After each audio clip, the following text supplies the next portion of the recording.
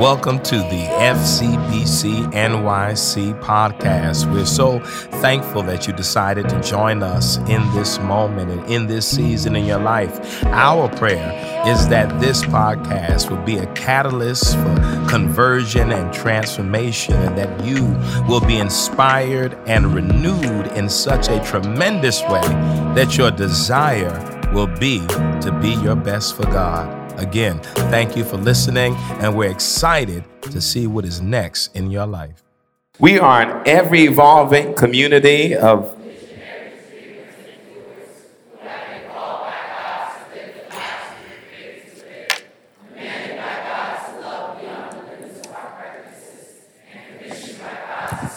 called to live, commanded to love, and commissioned to serve. And if you cannot remember that, we have 3 core values here at FCBC. What are they? Live, love, serve. Good. We're in this season as part of our Be Human movement, and the theme this year is that it is bigger than you. And at the end of the day, the work we are called to do is always bigger than us. It is not only to live, not only to love, but to serve one another, that we believe that we will be those who transform this world. I believe that it is not enough just to come to church or worship experience, but you have to believe in the transformative power of God to use all of us as agents of transformation. That's what this season is about, reminding yourself and one another how powerful we really are and what we have when we come together as a community, as people, to have an amazing time. Yesterday, we had an amazing time. Those SCBC members who came with us, we worshiped yesterday at B'nai Jeshurun Synagogue, and some of those members are here today, and we welcome you all for being here with us, and we thank you.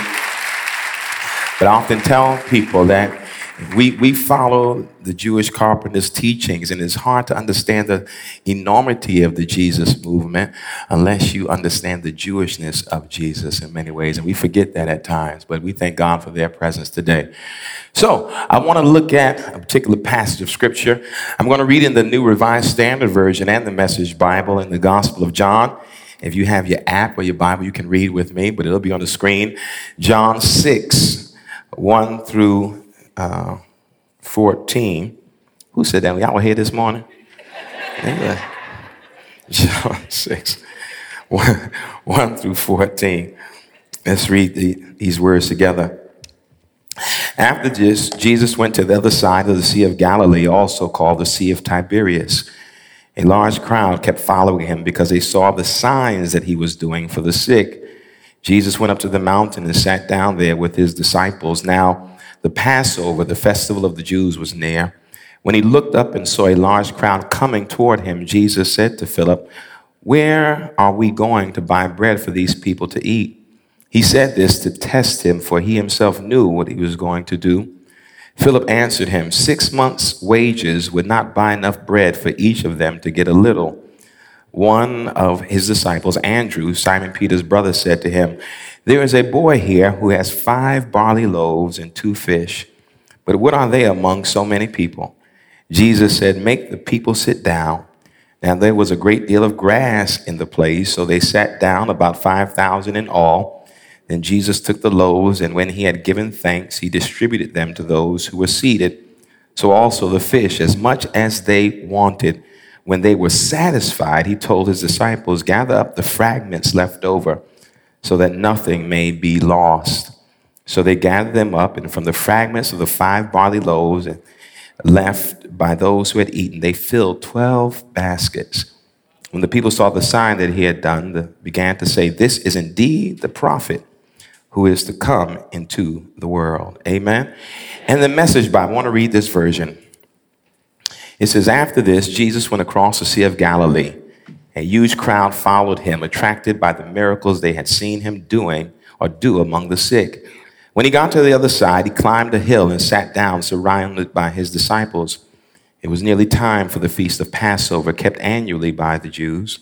When Jesus looked out and saw that a large crowd had arrived, he said to Philip, "Where can we buy bread to feed these people?" He said this to stretch Philip's faith. He already knew what he was going to do. Philip answered, 200 silver pieces wouldn't be enough to buy bread for each person to get a piece. One of his disciples, it was Andrew, brother to Simon Peter, said, "There is a little boy here who has 5 barley loaves and 2 fish, but that's a drop in the bucket for a crowd like this. Jesus said, make the people sit down. There was a nice carpet of green grass in this place. They sat down, about 5,000 of them. Then Jesus took the bread and having given thanks, gave it to those who were seated. He did the same with the fish. All ate as much as they wanted. When the people had eaten their fill, he said to his disciples, gather the leftovers so nothing is wasted. They went to work and filled 12 large baskets with leftovers from the 5 barley loaves. I'll stop there. Come on, let's pray. God, we thank you and we honor you today, and we are grateful, oh God, that you are so mindful of us. God, even today, we're reminded that you are a great provider. You continue to restore and replenish us, oh God, and for that we are grateful, oh God, that you still are mindful of us. Now, God, continue to move in this place. Have your way in this sanctuary. Let your presence fill this sanctuary, oh God. As we seek to honor you, with our mouths we worship, with our hearts we worship, with our souls we worship. We are so grateful, oh God, for who you are and what you do in our lives. Now, oh God, may the words you declare on today, the collective meditations of our hearts be acceptable in your sight. God, you are our strength, you are our rock, and you are our Redeemer.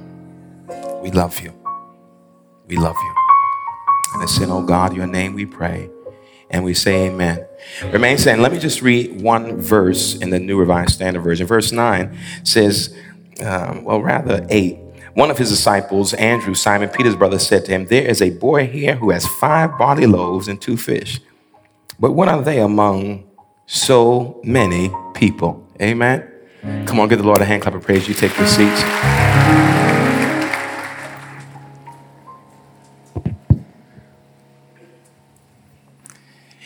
It is amazing to me how our lives can shift in a moment.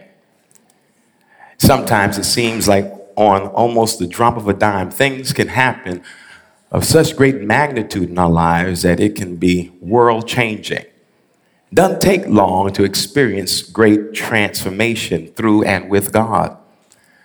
But I'm still amazed at how life can shift in a moment, even in the twinkling of an eye, and changes the entirety of our life from that moment forward. There are these divine and creative encounters we have with God that are so profound and so powerful that those moments of creative encounter and divine intrusiveness on our lives shift us and shape us in ways that they become, in that moment, in those moments, become markers in our lives. But we can look back over those moments and see what the intrusiveness of God and the encounters with God have done in our lives. Again, it often happens when we least expect it. Sometimes when we're just minding our own business. And all of a sudden, these moments of divine interruption, where God begins to move in powerful ways that shift, shape, and change the nature of our lives. And again, it happens sometimes doing the most mundane things. Even running errands can be moments of creative encounter. Some of the best moments I've had in my journey with God have happened when I wasn't expecting an encounter. Moments when I was just simply doing what I knew to do. And then all of a sudden, the moment that was mundane and the moment that seemed ordinary, all of a sudden gets co-opted by God. And something powerful happens in our lives. Some days it happens when we just begin the day like we do every other day. We go through the routines and the rituals of our daily activities. Nothing special, nothing extraordinary. But then in the midst of the mundane nature of our day, the mundane nature of our rituals and routine, God moves. And all of a sudden, our life seemingly is interrupted. But then the longer we stay with the interruption, we begin to see the gravitational pull of God in our lives. I can imagine that whatever the errand was or whatever the assignment was for this little boy, he did not expect that somehow he would become part of a narrative that was bigger than him. Maybe he was sent off to get food for his family. Maybe he was just simply honoring the directives of his mother or father.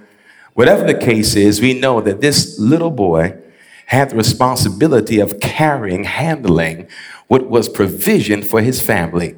Little did he know that his provision plus opportunity can lead to transcendent moments with God. Oh, I know I'm talking to somebody here today.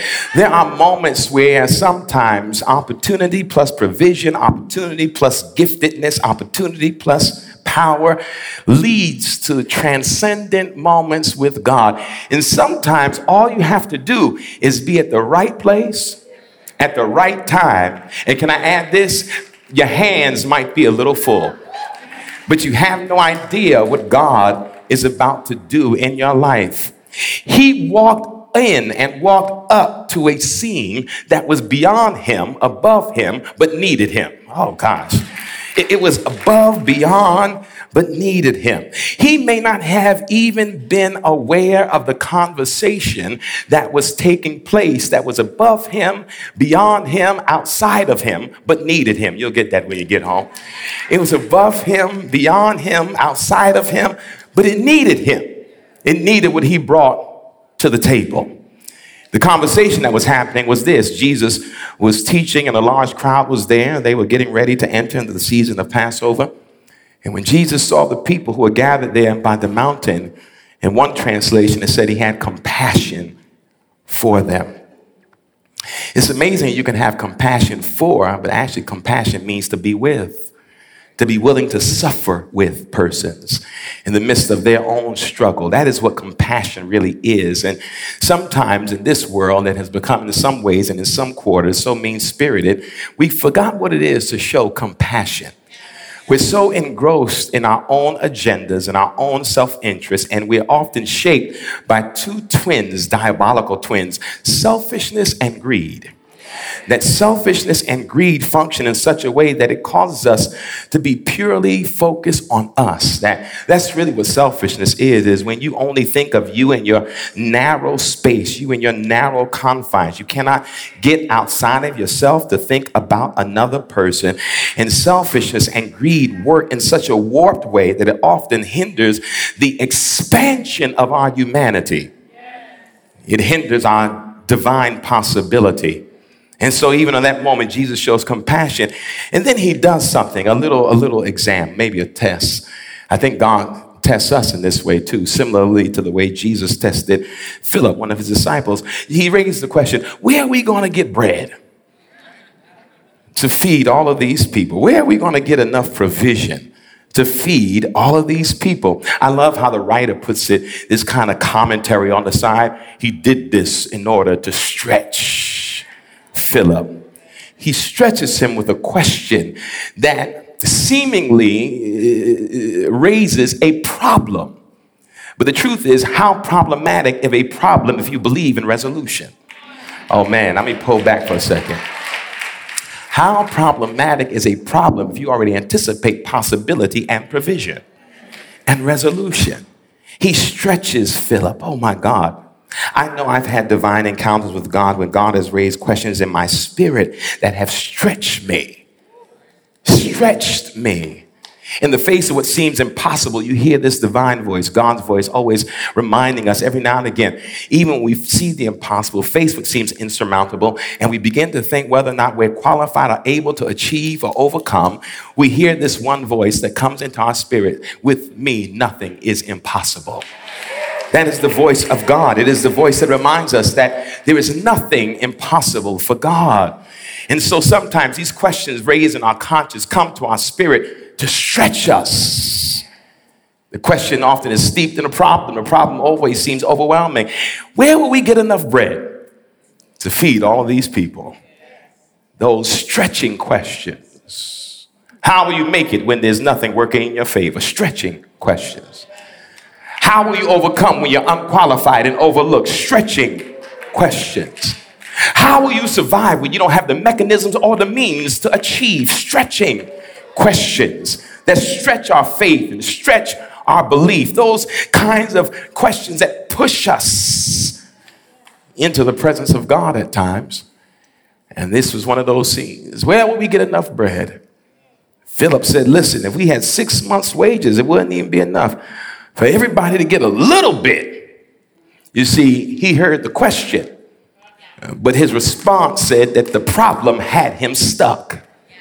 Where would we get enough if we had 6 months' wages, God? It would not be enough to make provision for all those who are here. In the midst of that question in response, that statement of Philip, Peter's brother Andrew comes up on the side.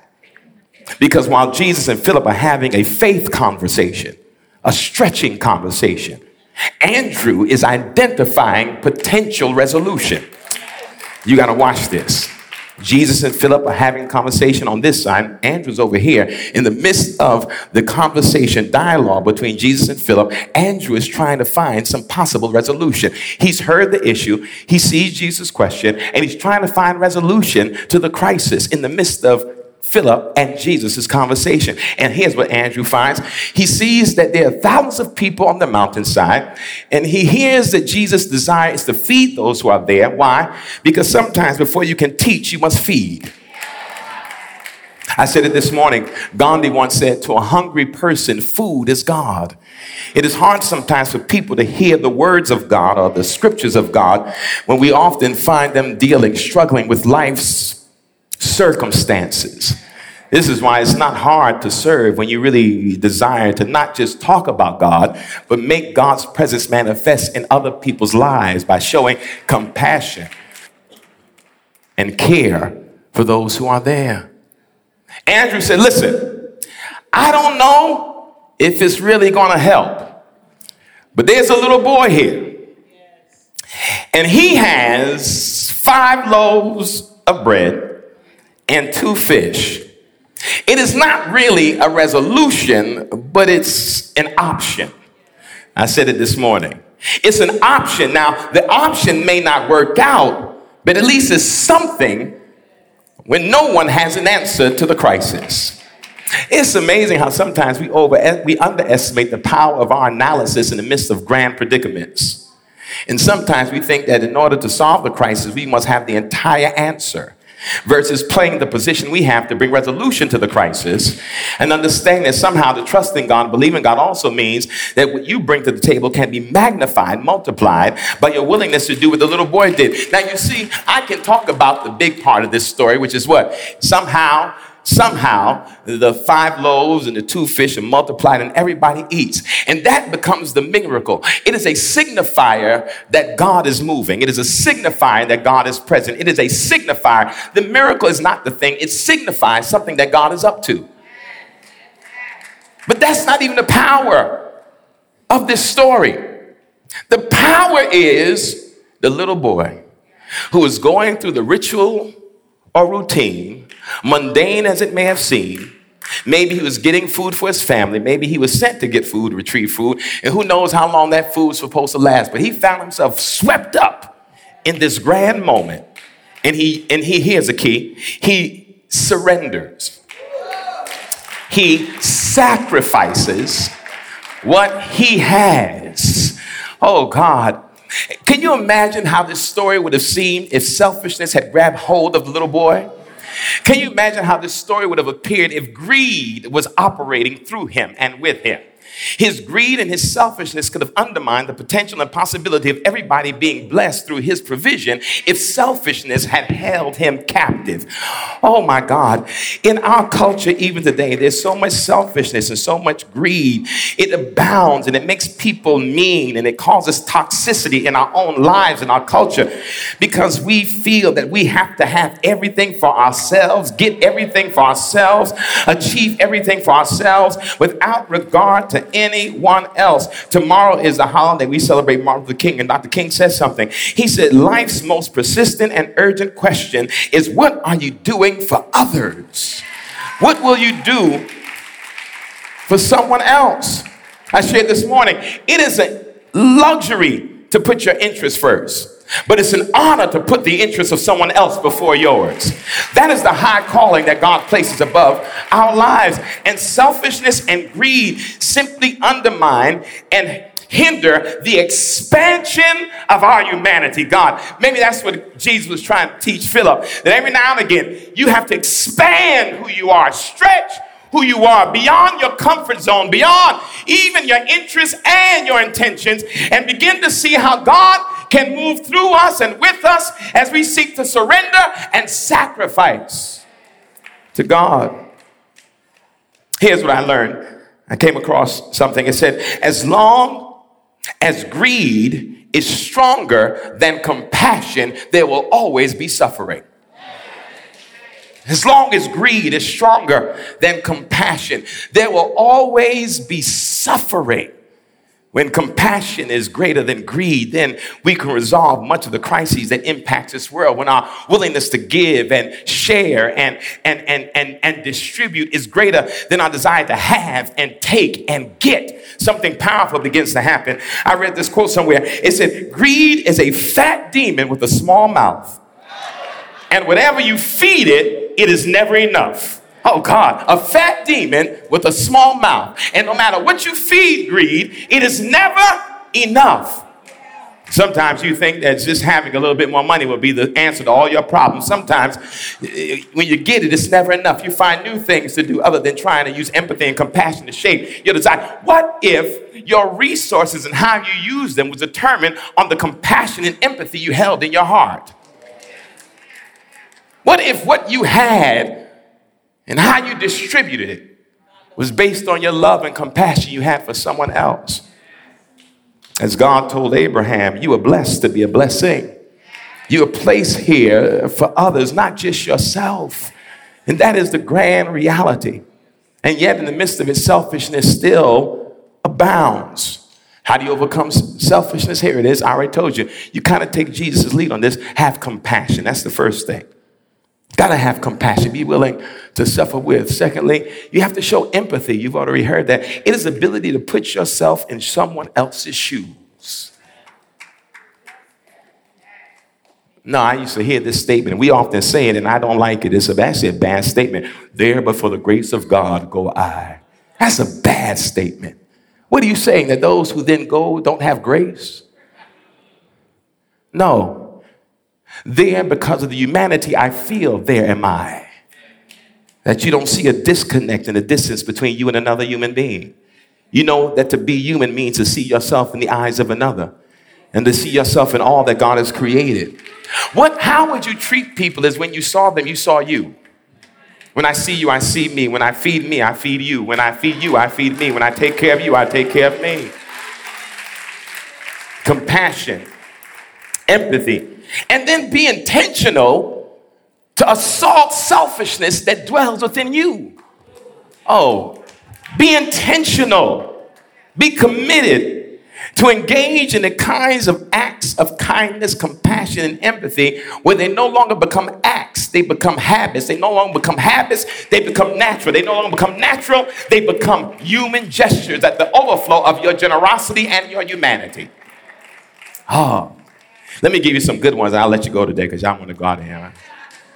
If you really want to assault selfishness, there's some little tricks you can do. Can I tell you this one? Here's one trick. Not only be compassionate, not only be empathetic, not only be intentional, but realize this, that every now and again, to assault selfishness that lies within you, you have to learn to be someone else's cheerleader. I learned that. That's one of the ways to deal with the selfishness within you, is to be someone else's cheerleader. We know how to intercede and pray for one another, but we have to learn how to celebrate one another. Oh, man. See, my ability to celebrate what God is doing with you in you is also signifies my trust in God. Because if I can celebrate you genuinely, there's no need to be jealous of you. When I can genuinely celebrate what God is doing in your life, then I can really honor God in who I am. Oh my gosh. I said this last week. That's maybe one of the ways you signify who's in your inner circle. Determine who gets close, who can celebrate you without jealousy, who can celebrate you without contempt, who can celebrate you without envy. His ability to realize, I trust God so much that I don't worry about what God is going to do for me, but I'm going to celebrate what God is doing in your life. My goodness. Can you imagine when God says, here's your assignment for her, be her cheerleader.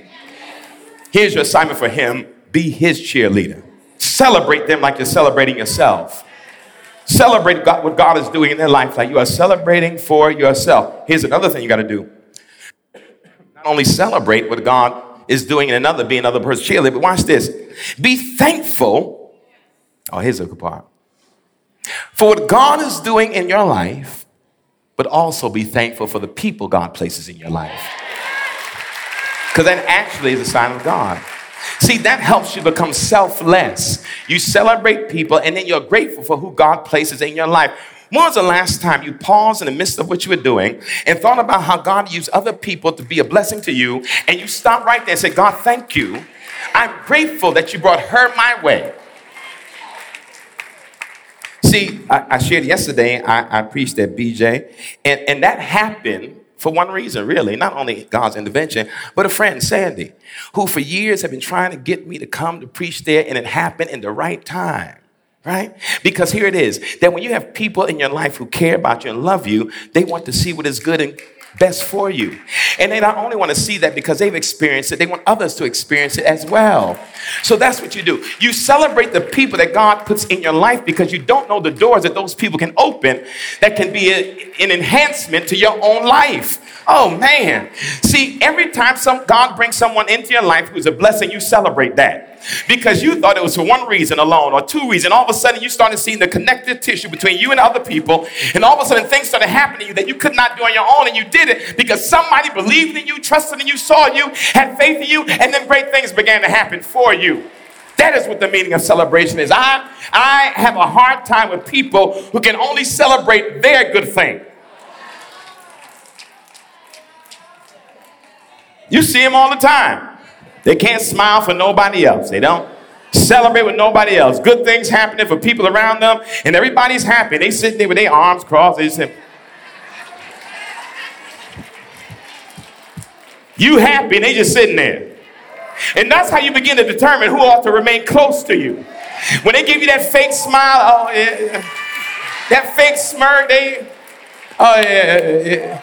No, that's how you know. But when there's some people who out-celebrate you for your breakthrough, oh God, who out-celebrate you, it makes you back up. Hold on, this happened to me. Why are you out-celebrating me? And then they tell you, because I know the same God who blessed you is the same God who will bless my life.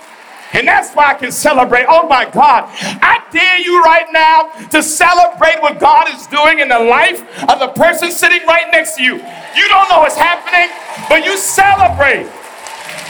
Oh God. You don't even have to know them. You just tell them, I'm clapping for you right now. I'm cheering you on right now. I'm celebrating you right now because God is able.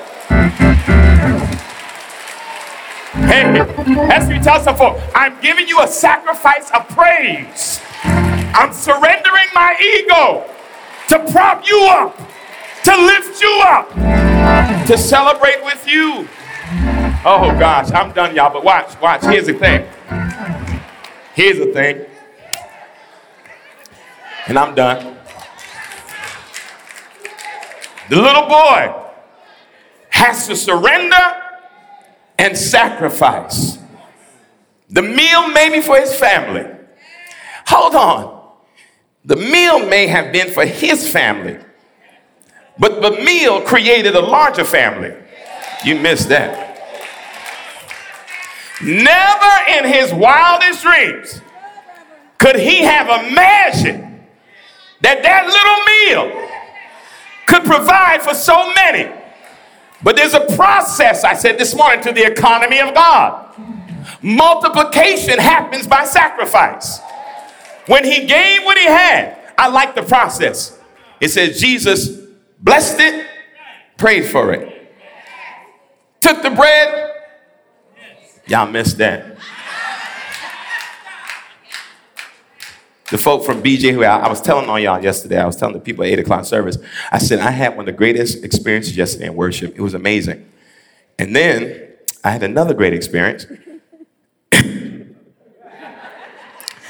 because when we got up to fellowship together, a rabbi said to me, look, it was a whole different spirit started moving. And he said to me, everybody was eating, he said, Pastor, he said, you want some whiskey? I said, in my mind, I said, well, it's Saturday and it's a good day. And little shot glasses. I was like, wait a minute. I was like, this is how you worship. You can't.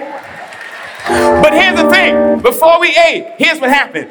Rabbi Roller, he prayed, he blessed it, he broke it, and then distributed it. It was deep. He gave me a piece of bread. But here's the thing. Yeah, oh, God, I got to get out of here. Listen. But the piece was too big for me.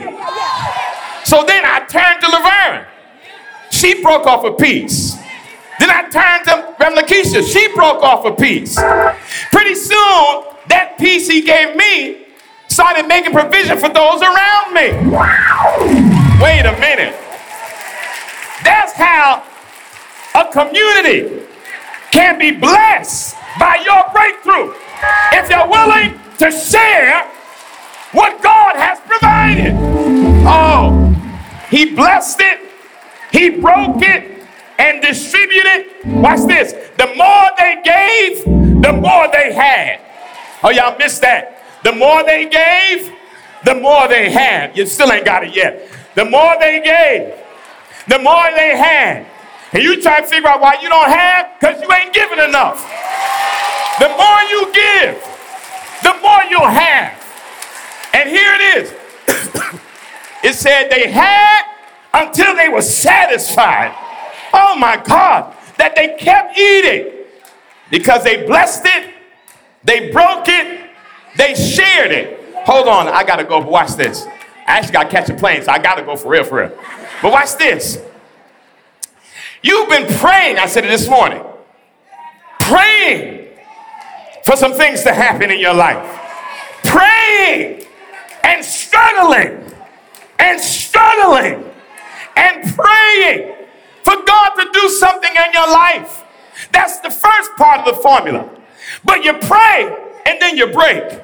Oh God. And you don't understand how some things begin to happen. Overflow, abundance, but it comes in the breaking. Oh God, hold on. You mean that my breaking is for a breakthrough? My struggle is for my transformation. That God is expanding me, stretching me in the midst of it all. And it said they all ate in the blessing and the breaking came the breakthrough. Oh God. Blessing, breaking, breakthrough. Just remember that tomorrow. When folks try to understand why you look so happy and don't understand the formula you're reciting in your head, I dare you tomorrow when you get up in the morning, start walking. Blessing, breaking, breakthrough. Oh God, you got to get that. Blessing, breaking, breakthrough. God is about to do something powerful in your life. It is only in the economy of God that you can start with nothing and end with leftovers. Only in the economy of God where you can begin with nothing and then end with leftovers. We were in the office, I'm done, but we were in the office and Reverend Lakeisha came in. I said I was going to give her credit the first time. And she said, can you imagine? Oh God. She said, can you imagine what that little boy must have felt like running back home? You missed it. With more than he started with.